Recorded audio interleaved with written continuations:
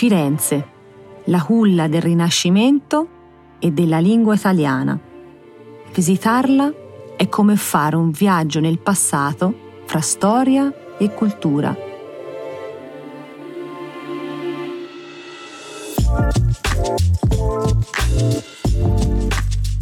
Firenze, the cradle of the Renaissance and the Italian language. A trip to Florence is like traveling through time. Ciao, and welcome to Voices of Bell'Italia. I'm Sen, and I work at Babel here in Berlin. Rome, Naples, Bologna. From exciting Vespa rides to relaxed aperitivi on rooftop bars, that and much more awaits you in this podcast. And the best part? We'll get to improve our Italian while we're at it. Allora, andiamo?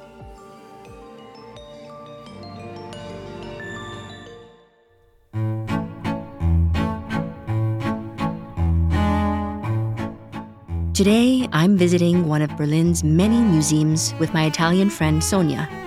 Among the works of art were some statues and reliefs by Italian sculptors, including the Madonna Pazzi by Donatello.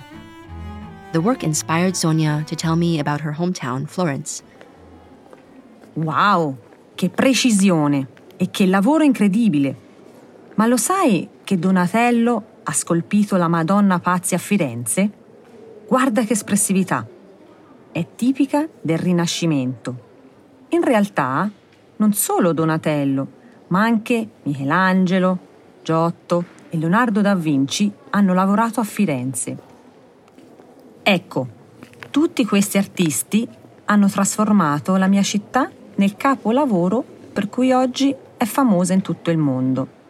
Per me Firenze è sinonimo di arte, cultura e anche lingua italiana. Fascinating. Donatello created the Madonna Pazzi in Florence. This marble relief is an example of the art of Il Rinascimento, the Renaissance. Artists such as Michelangelo, Giotto, and Leonardo da Vinci all left their mark on Firenze and turned the city into un capolavoro, a masterpiece. For Sonia, Firenze is not only synonymous with art and culture, but also with la lingua italiana, the Italian language. Sonia, what do you mean by that exactly? Beh, a Firenze è nata la lingua italiana, che ha origine proprio da un dialetto, dal fiorentino. E Dante Alighieri ha creato le basi della nostra bellissima lingua. Ma lo conosci Dante? Ha scritto La Divina Commedia, un'opera che tratta di un viaggio allegorico dall'inferno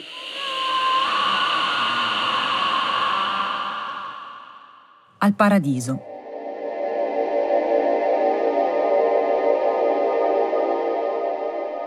In Italia quest'opera è molto famosa e tutti conoscono la prima strofa a memoria.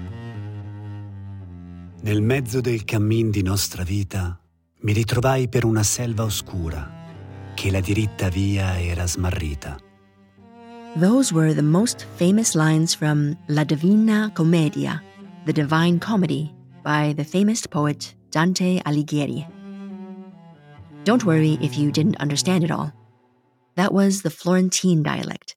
It translates to something like, midway upon the journey of our life, I found myself within a forest dark, for the straightforward pathway had been lost. The work is about a journey from hell to paradise.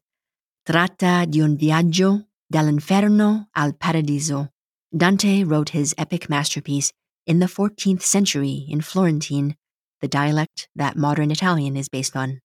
That's why Sonia claims, a Firenze è nata la lingua italiana. The Italian language was born in Florence.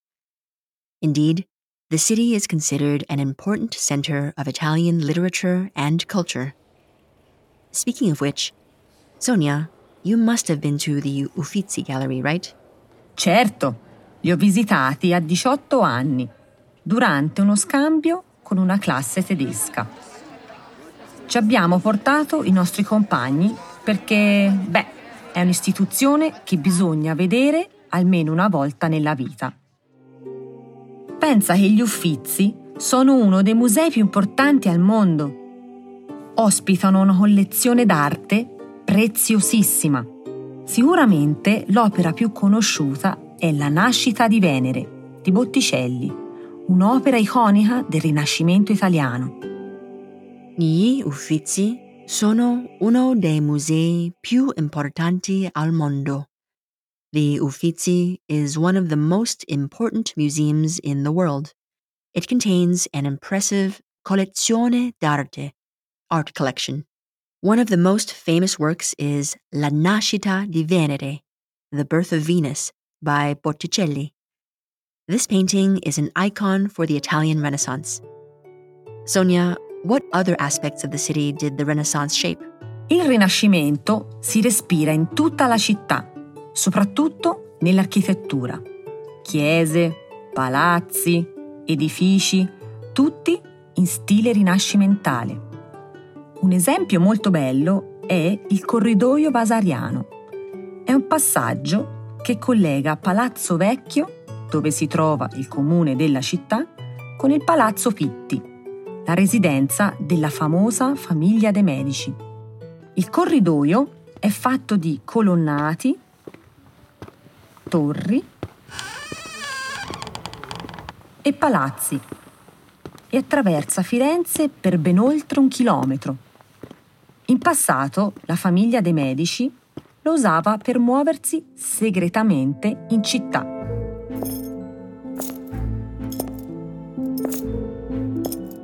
Pratico, no? Definitely. Very practical. Il Corridoio Vasariano is a 1 kilometer-long corridor that runs through Florence. It connects Il Palazzo Vecchio, the town hall, with Il Palazzo Pitti, the former residence of the Medici family. The Medici were once the influential rulers of the Grand Duchy of Tuscany. They used the corridor to get around the city in secret, per muoversi segretamente in città.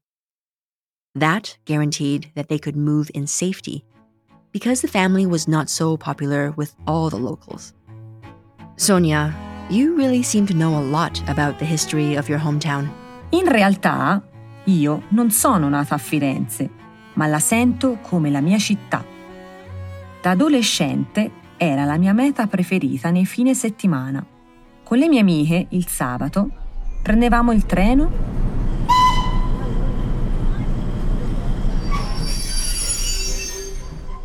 e andavamo in città. Arrivavamo in stazione verso mezzogiorno. Il treno Intercity 35 685 di Trenitalia. E andavamo subito alla paninoteca Panino Mondiale per un bel lampredotto. Il lampredotto è un panino con stomaco di bovino ed è il classico cibo di strada fiorentino. Diciamo, non è l'ideale per vegetariani. Pensa che c'è anche un'app che ti aiuta a trovare chioschi con il lampredotto più buono della città. Well, to be precise, Sonia doesn't come directly from Florence, but the city has always been a popular weekend destination for her. Most of the time, she went to the Paninoteca Panino Mondiale with her friends to eat un lampredotto. That's un panino con stomaco di bovino, a sandwich with beef stomach. It's the typical street food in Florence. È il classico cibo di strada. Sonia, what did you guys do after lunch? Che cosa facevate dopo pranzo? Dopo il lampredotto andavamo all'officina profumo farmaceutica di Santa Maria Novella. È considerata la farmacia più antica d'Europa. È attiva da ben 400 anni, ma oggi non è più una farmacia, è un'erboristeria.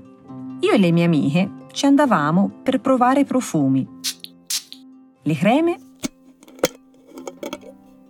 e i saponi. Entravamo in questo edificio storico elegante e ci sentivamo importanti. After the panino, it was all'officina profumo farmaceutica di Santa Maria Novella. This is known as la farmacia più antica d'Europa. the oldest pharmacy in Europe, although it is now un'erboristeria. An erboristeria is a shop where natural cosmetics and fragrances are made. Sonia and her friends used to go there to test I profumi, le creme, e I saponi, the perfumes, creams, and soaps.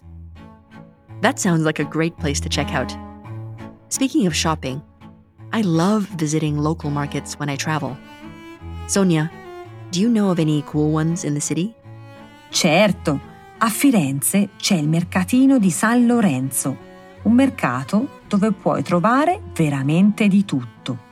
Vestiti, souvenir, prodotti tipici, ma è famoso soprattutto per le pelletterie, ovvero i prodotti di pelle lavorata.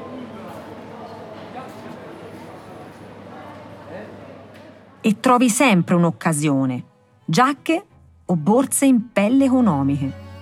Ma vuoi sapere un segreto? Al mercatino di San Lorenzo devi contrattare. Io ero bravissima e i venditori mi facevano sempre un bello sconto. Il portafoglio viene 70 euro. Mi sembra un po' caro. Per 40 euro lo prendo. Le posso fare 50. 50 euro? Va bene, lo prendo.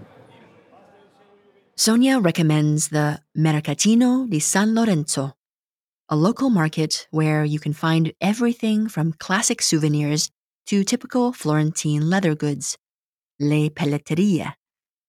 And here's an insider tip. Al Mercatino di San Lorenzo devi contrattare. You have to haggle at the market. Sonia was pretty good at it and always managed to get un bello sconto, a great discount. Un'altra cosa che mi piaceva fare era andare alla Rinascente, un grande centro commerciale in Piazza Repubblica. Noi naturalmente non ci andavamo per lo shopping. Prendevamo l'ascensore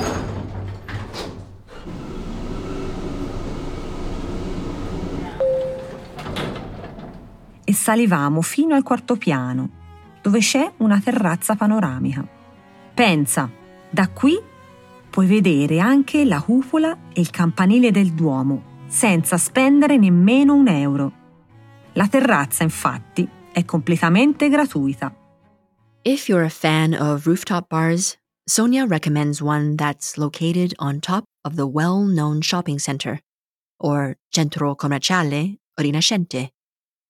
Here, you can simply take the elevator, l'ascensore, to the fourth floor and enjoy the wonderful panorama of Firenze. From there, you have the perfect view of la cupola e il campanile del Duomo, the dome and the bell tower of the cathedral, for free. Sonia, cosa ti piace fare a Firenze? Quando sono a Firenze, mi piace andare in Piazza della Signoria per ammirare il Palazzo Vecchio, la sede del comune.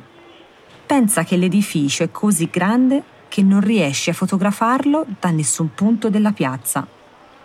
Un'altra mia tradizione, ma anche di tutti i fiorentini, è visitare la Fontana del Porcellino, non lontano da Piazza della Signoria. È una piccola fontana con una statua di bronzo che raffigura un cinghiale. Secondo la tradizione, toccare il naso dell'animale porta fortuna.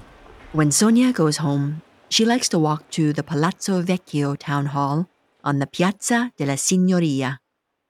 The palazzo is so big that it's impossible to photograph the whole building from any corner of the square. Nearby is the Fontana del Porcellino, a fountain with a bronze wild boar, un cinghiale, on it. A local superstition says that if you rub his nose, it'll bring you good luck. Il naso dell'animale porta fortuna. Sonia, I've seen a lot of pictures of a beautiful bridge in Florence. That must be a symbol of the city, right? Esatto! Il Ponte Vecchio è uno dei simboli più famosi della città. Oggi è conosciuto anche per le botteghe degli orafi, ma non è sempre stato un luogo chic. Infatti, in passato, c'erano solo botteghe di frutta, verdura e carne. Purtroppo, il ponte è sempre pieno di turisti e fare una foto è un'impresa impossibile. Sicuramente il momento migliore per vedere il Ponte Vecchio è la mattina presto, quando non c'è nessuno. Ponte Vecchio, so that's the name of the bridge. There used to be fruit and vegetable shops and butchers on the bridge, but today it's known for the Bottega degli Orefi, the goldsmiths. If you want to visit the Ponte Vecchio in peace, Sonia recommends the early hours of the morning. Otherwise, it'll be packed with tourists. Sonia, hai altri consigli? Non lontano dal Ponte Vecchio c'è un localino dove di solito faccio l'aperitivo. È l'Enoteca Signor Vino. Hanno un'ottima scelta di vini, come il Brunello di Montalcino, oltre ovviamente al famosissimo Chianti. Inoltre, una specialità che mangio sempre quando torno a casa è la fiorentina. È una bistecca di vitello alta 3 o 4 centimetri e può pesare fino a 2 kg. E sai qual è il segreto di una buona fiorentina? Deve essere cotta al punto giusto, ma rimanere morbida.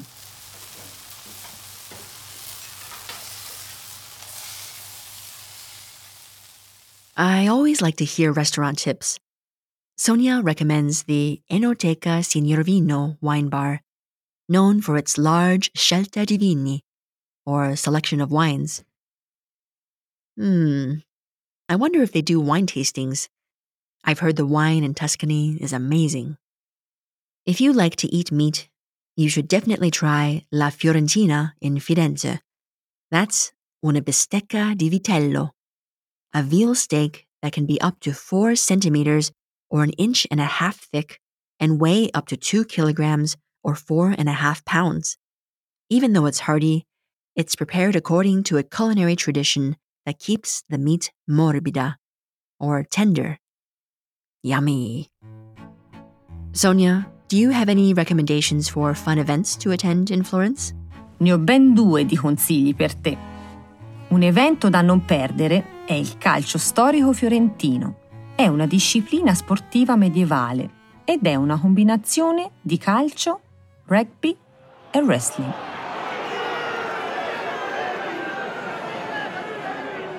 La partita più importante ha luogo a giugno, in piazza Santa Croce, ed è uno spettacolo veramente unico. Inoltre, un altro appuntamento tipico della città di Firenze è il Maggio Musicale Fiorentino. È un grande festival che si tiene in maggio e celebra la musica lirica.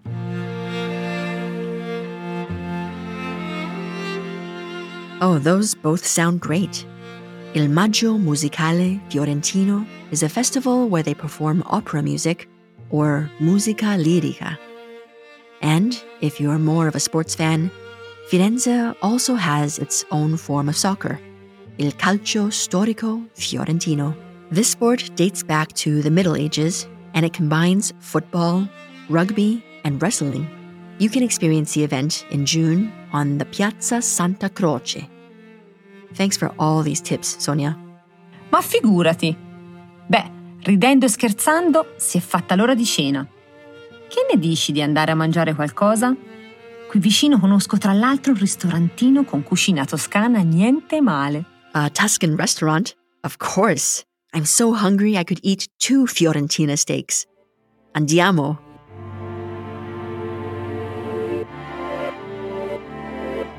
Florence is the city of art, culture, and delicious cuisine. Definitely a must-see destination on any trip to Italy. And as always, one last hint. Try listening to the episode a second time. You'll be surprised how much more you understand. We'd also love to hear what you think about our podcast. Feel free to drop us a note at podcasting@babbel.com or leave a comment directly in your podcast app. Thanks for listening, and ciao for now.